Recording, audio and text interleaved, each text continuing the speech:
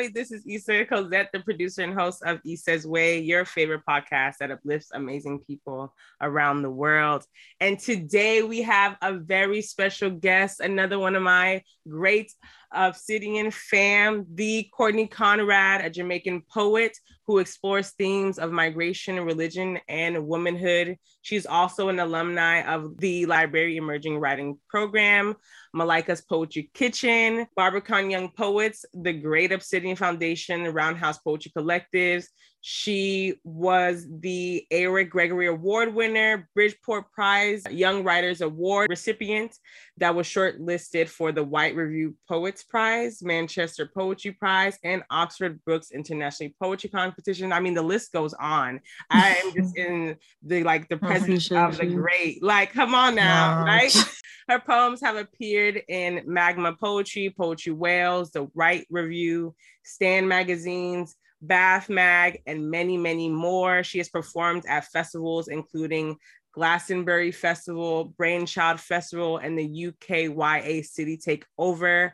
Her work has been commissioned by the Museum of London, Institute of Contemporary Art, Victoria and Albert Museum, Tate Britain, the African Center, BBC, One Extra. I mean, hello.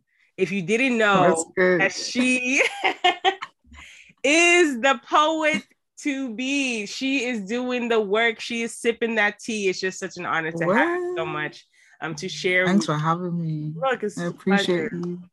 And thank you for saying yes, because I know you trying to play shy and cool as if you're not this great. Nah, because I've seen some big names from on this, and I was like, right, and I've actually listened to a couple of episodes. I'm like, it's a big people podcast now. And that's you. And why would you not be armed and mentioned? Why would you not be able to think that you are not great? Come on now. You're right. Look at the work that you've been doing. Tell the people a little bit about yourself, Courtney. I was born and raised in Jamaica. Moved over to England about 12 years ago. I still can't believe I'm a writer/poet. Like, it just doesn't make any sense to me. How I started poetry just... So yeah, I feel like when you walk into rooms with everyone, they're like, oh my God, I've been writing poetry since I was a kid. I love literature. I've been reading books all since I came out the womb. That was not my story. I hated reading. I hated literature. I hated English class. It just wasn't for me. I was more so like the sports kid, like get me in any type of sports. I was playing national sports, regional, like that was my bag.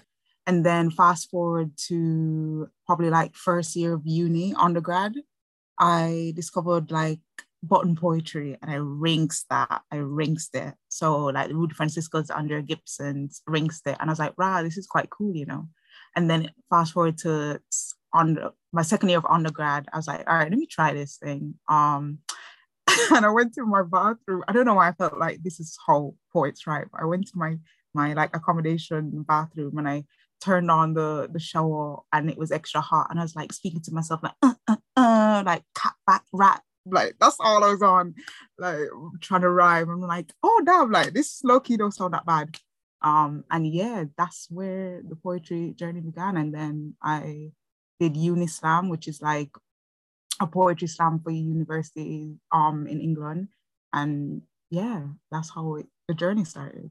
Going back to you saying that you really weren't interested in reading or writing when you're in Jamaica, right? And you were definitely like into sports. And that's how my upbringing was as well. Like, even though I kind of dabbled and dipped sometime, I didn't take it seriously, right? Until I got to university. And I think, once again, we're talking about certain spaces that like kind of shape us. So maybe can you talk about the differences or similarities of Jamaica and then being in London and how that kind of tapped you into writing versus like the spaces that you had in Kingston where you were just like, and the reasons possibly why, you know, I talk about how I didn't come into learning about African diaspora, Caribbean diaspora, women's literature until I got to my graduate studies program. And it bothers me because I definitely would have tapped into my creativity more at a younger age if I was reading these novels and fiction and poetry, right? Before. Yeah. So do you think that played into why you didn't write or what? Yeah, I feel you. I was thinking about this the other day, you know, like, so the only Caribbean poet I knew about was like the dub poet Louis Bennett, and that's because he had to like do these plays, and in school there was no escaping that. That was drama class, so you had to. But other than that, I wasn't familiar with any, either that or I didn't pay attention in English class. But I'm pretty sure I was like, they didn't like bring any Jamaican poets to the forefront, being like, oh guys, this we always did like William Shakespeare and all that. So like I'm a bit gutted that my writing career didn't start in Jamaica, because I remember moving over here, and when I first started poetry, and because I was listening to Button Poetry, I was writing what I thought I should write. So I didn't think anyone would be interested in like the Jamaican stories or the experiences. And then also I was speaking with an American like accent. And I remember the first workshop I did, Roger Robinson, he read me for it. I stood up and I read my poem, and he was like, hold on. Well, obviously in a Trinidadian accent, but he was like, hold on. Where are you from? And then he was like, so I was like, oh yeah, like Aylesbury, Buckinghamshire. And he goes, no. Where are you really from? And I said, Jamaica. And he's like, so where the accent gone? When I tell you, I wanted to bury myself in that room. But that is when I found my voice as a poet. That incident was what, like, as soon as I went home, I wrote a poem, and it had hella patois lines in it, which I wouldn't have. But yeah, I really am gutted that my poetry like journey didn't start in Jamaica, because I feel like there would have been so much more to tell. I feel like now I'm doing a lot of retrospective writing, and obviously the gaps can't all be filled in. But yeah, I really wish it started back then.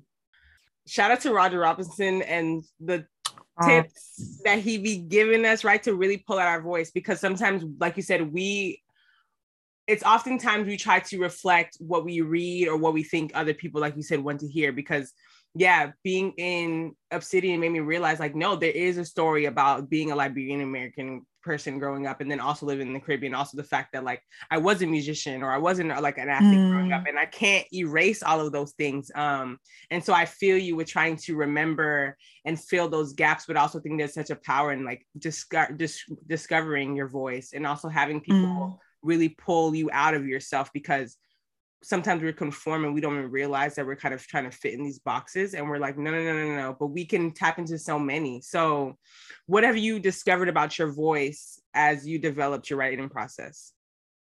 Yeah, so I feel like I think these past couple of months, I've rarely realized how much shame like held my pen hostage. So like I realized everyone has their own story, their whole baggage of like experiences, trauma, whatever it is. But mine was just holding my pen by force. Like I could not be vulnerable for the life of me on the page. And I had a mentoring workshop with Tolu Agbelusi, and who is just an absolute G, and I owe her everything too. But yeah, I had a workshop with her, and we were talking about our relationship with shame. And I think she asked me something. So it was simple, but it wasn't even simple. It was like, whose shame is it? Is it yours, theirs, or both? And for some reason, that one question unlocked so much for me. And I just stopped bogging down my poems with like a bunch of imagery, because what I would do is hide what I wanted to say in imagery. So I was thinking that I was saying what I wanted to say, but really it was so hidden behind so much imagery, like it couldn't breathe. And then the readers couldn't really get what I was trying to say in terms of like the vulnerability that I was trying to display on the page. And I think another thing I learned was also I was just really hard on myself, and I didn't know the concept of rest at all. Like for me, if I wasn't pumping out, this is kind of still true to this day, but I'm a little bit better. But if I wasn't pumping out 4 poems a day, I felt like I either wasted the day or I wasn't a real poet.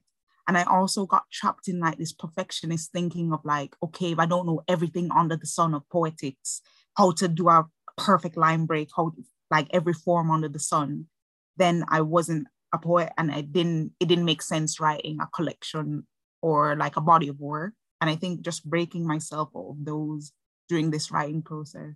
And also big up to Rachel Long, who's actually taught me how to enjoy the writing process, because she'll be like, don't just think about getting to the end of like having this bank amount of poems, like actually enjoy the process of writing. And I feel like that's where I'm at now. So yeah.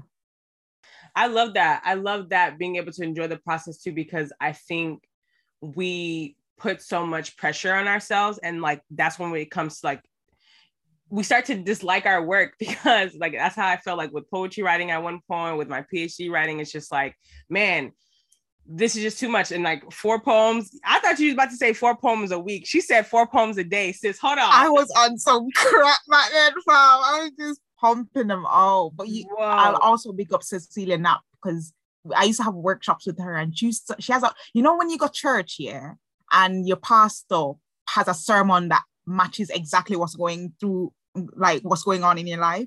Cecilia Knapp has a way of bringing poems to a workshop that is just the perfect poem that you need to like unlock bare stuff going on in your life.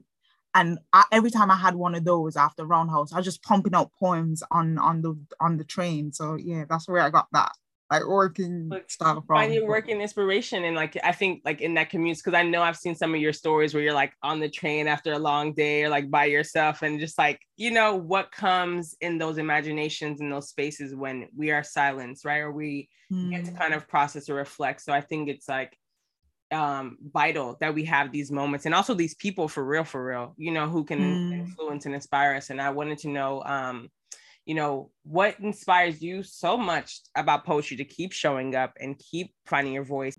You know what? Yeah, I think it's how my poems can tell my readers as well as myself more about me than I can in a normal conversation. There's a certain like freedom and safety I find on the page to be myself and to acknowledge my experiences that I have yet to find and experience in real life. Like I'm getting there with like the vulnerability and being open up in real life and stuff like that with my everyday people or with people that I love. But I think there's just something on the page, especially before. So what was happening when I decided to move from stage to page? Basically I couldn't remember anything from my childhood, like anything. But then like a couple months ago, I started writing these poems, and I'm like, these poems are from somewhere. These experiences are from somewhere. And what I didn't know was I was I was writing what had happened, but I didn't have memory of it. So obviously we do therapy on like that, bam, bam, bam. And I just couldn't believe how much I was able, like all my truth was on the page and I didn't know it was my truth. So that was a bit of a mind, like I was just like, like these were poems that I was producing and I couldn't tell whose life this was, but it was mine. I just didn't remember it until, unpacking it in therapy. So that would be it. Yeah, no, shout out to like the safe practices that allow us to remember and not be so triggered, and like how you were able to show the page and not be like intimidated by it, speak my truth. And so thinking about our younger selves and the memories that we tap into and you growing into your vulnerability, what advice would you share with your younger self?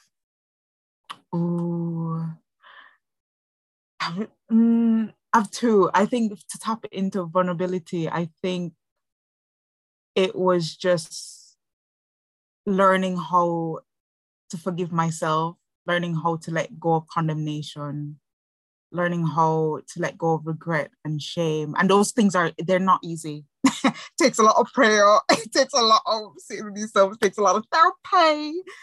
But I think that is what has helped me to become as open and transparent as I've become. Because that was very hard for me up until a couple of months. I think, it was, for some reason, being transparent and open was very, it's not my survivalist go-to. Like my survivalist go-to is fleeing, and just everything seems to be a threat.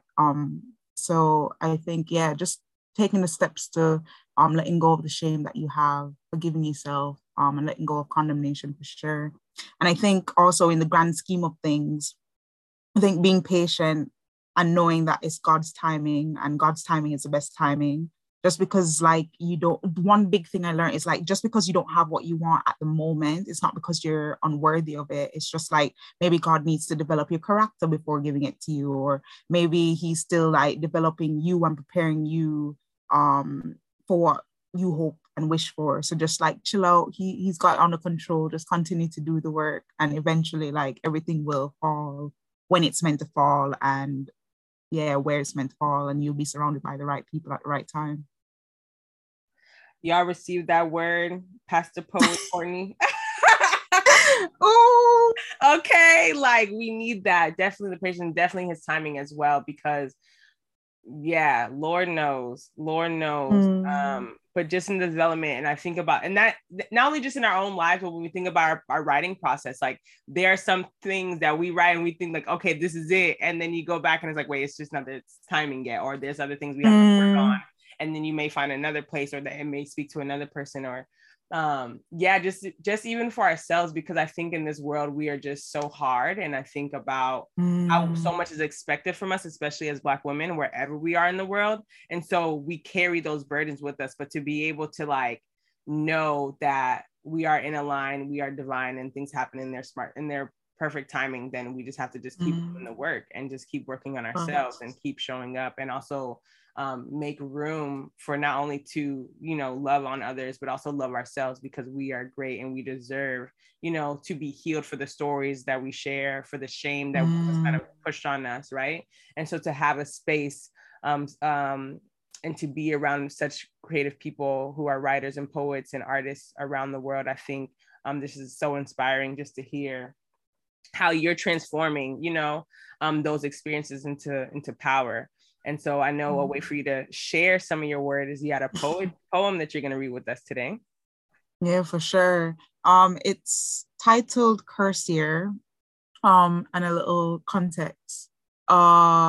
Basically, when growing up, they labeled our year the curse year because we just had like loads of friends pass away of just random ways. And it became like quite traumatizing, but I don't think we realized how traumatizing it was. Like we all became so nonchalant to death eventually that we're just like, oh, someone else passed, or oh, who's next type thing. And I think it took me years to write this poem. This is one that I started ages ago and I just wasn't getting it right. And I don't even know if it's right to this day. I think it's something I'll always be tweaking to because of how dear it is to my heart. But yeah, this is Cursier. 1. Lipsy. We never cared about backwash. Lipsy's igloo carried holy water that rescued us from heat waves. His backpack was a supermarket with a payment plan. The clipped curb turned our friendship group into a shattered windshield. We brought our own igloos and surrendered to our mother's cursings. You know much Pitney Road want food? Stew peas tasted better stale anyways. 2. Trouble.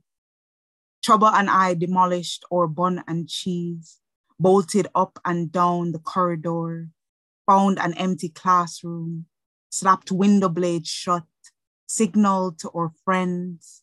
We guarded the door. His obnoxious cackle and fake cough muffled our friends' moans. After school, he drove to football training, his Honda wrapped around a light post the way our tongues did, with licorice during our shift just minutes before. 3. Mackerel. In another world, we would have gone to the club. You would have eaten birthday cake from a stranger's cleavage. Instead, we went to church, sat beside the demon posed as brethren as they sounded their dreadful trumpet, bullet pressing into your forehead. The altar was deep red. Could falling short of God's glory have saved your life? 4. Speedy. Did you see the stadium's silent standing ovation for every race you would have won? During cool down, we dove into grief, sat at the bottom of the pool, imagined our lungs full, held our breaths until your broad shoulders and 8-pack made a blurred appearance. When you vanished, we resurfaced, inhaled, and went again. 5, pigtail. At her desk, she could see her mother parked waiting for the school bell to ring with a box of beef patties and an icy Pepsi. She didn't know her empty desk would be a tombstone.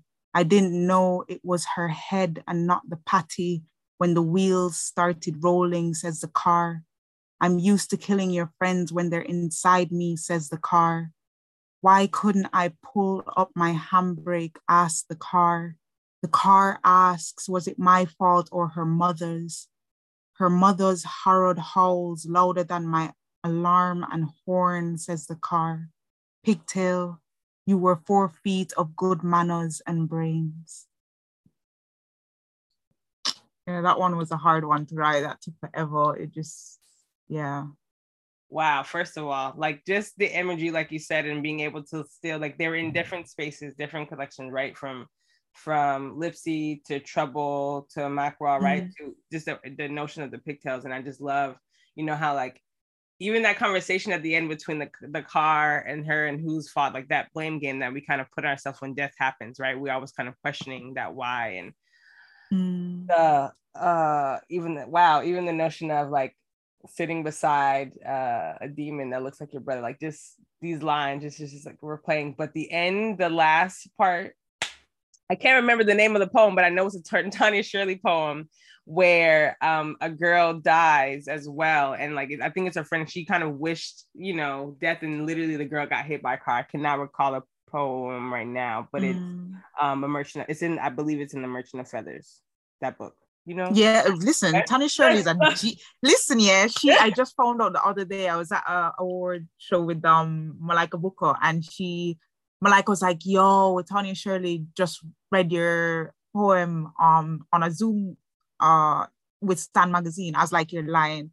When I got the video of the recording, I was like, listen, yeah, let me pass out now. Look, the way so she great. just brought home to my soul. She brought home, like, I just felt, there is a long time I haven't felt like Jamaica, like, but when I watched that recording, I felt it. I felt the sun on my skin. I felt the jerk chicken. I felt the jerk pork and festival. I felt everything, and I'm just so grateful to her for reading that. So yeah, big up Tanya Shirley. Yes, so much respect for her. So much respect for your writing, and the way that you're able to like put this pain on the page and also be able to reflect, because it takes time, right? It takes time to be able to process death and grief, and these aren't things that just go over a day. So as you continue to write and hold space for yourself and others, may your words not only just transform you, but also give power to your truth. May your voice never, ever, ever feel small. May you never feel like you're not worthy. May you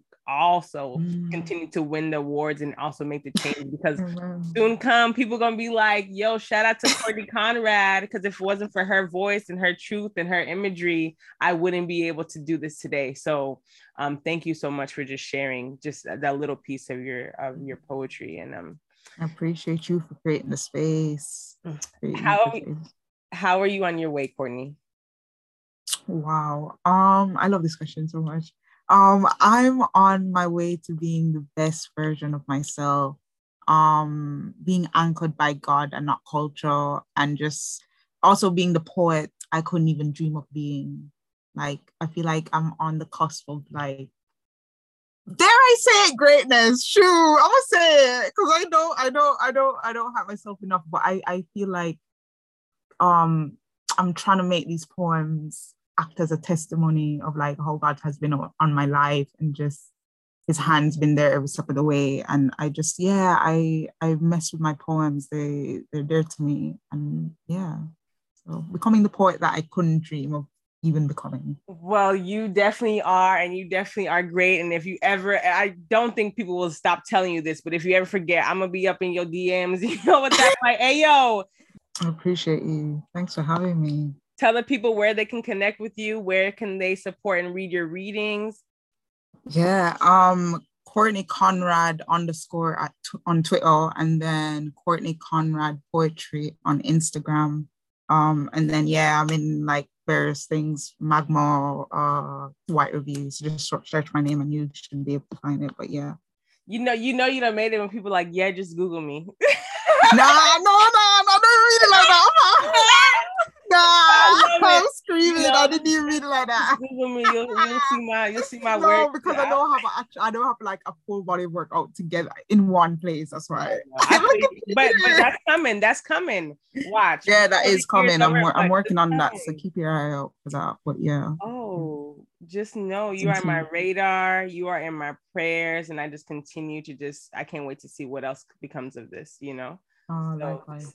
Thank you for just sharing. This is just a little bit, and it's so funny because like not even just like a month from now, a few months from now, we're gonna look back and be like, yo, look how much she's done it since this episode dropped, or look how much she's done, and she was talking about she definitely. But also big up my community, as I said, my writing community. There's so many people to list, but I'll just list like names of the actual community. So Obsidian Group E, Brown House, Barricon, Young Poets, Griot Wells, Sunday Session, like everyone knows the people who've contributed, MPK, like, yeah, there's so many people and so many OGs as well. So yeah, big up Cecilia, Nap, Rachel Long, Tolu Agalusi, Malika Buko. Yeah, everyone knows who've contributed, but I couldn't be the poet I am without like community. So I'm grateful. Shout out to them. To all of our wonderful listeners, wherever you are in the world, just know that your voice is important, that your story needs to be told. So find your community, tap into your writing, and let that truth set you free. Until next time, this is Issa Cosette. Y'all be blessed.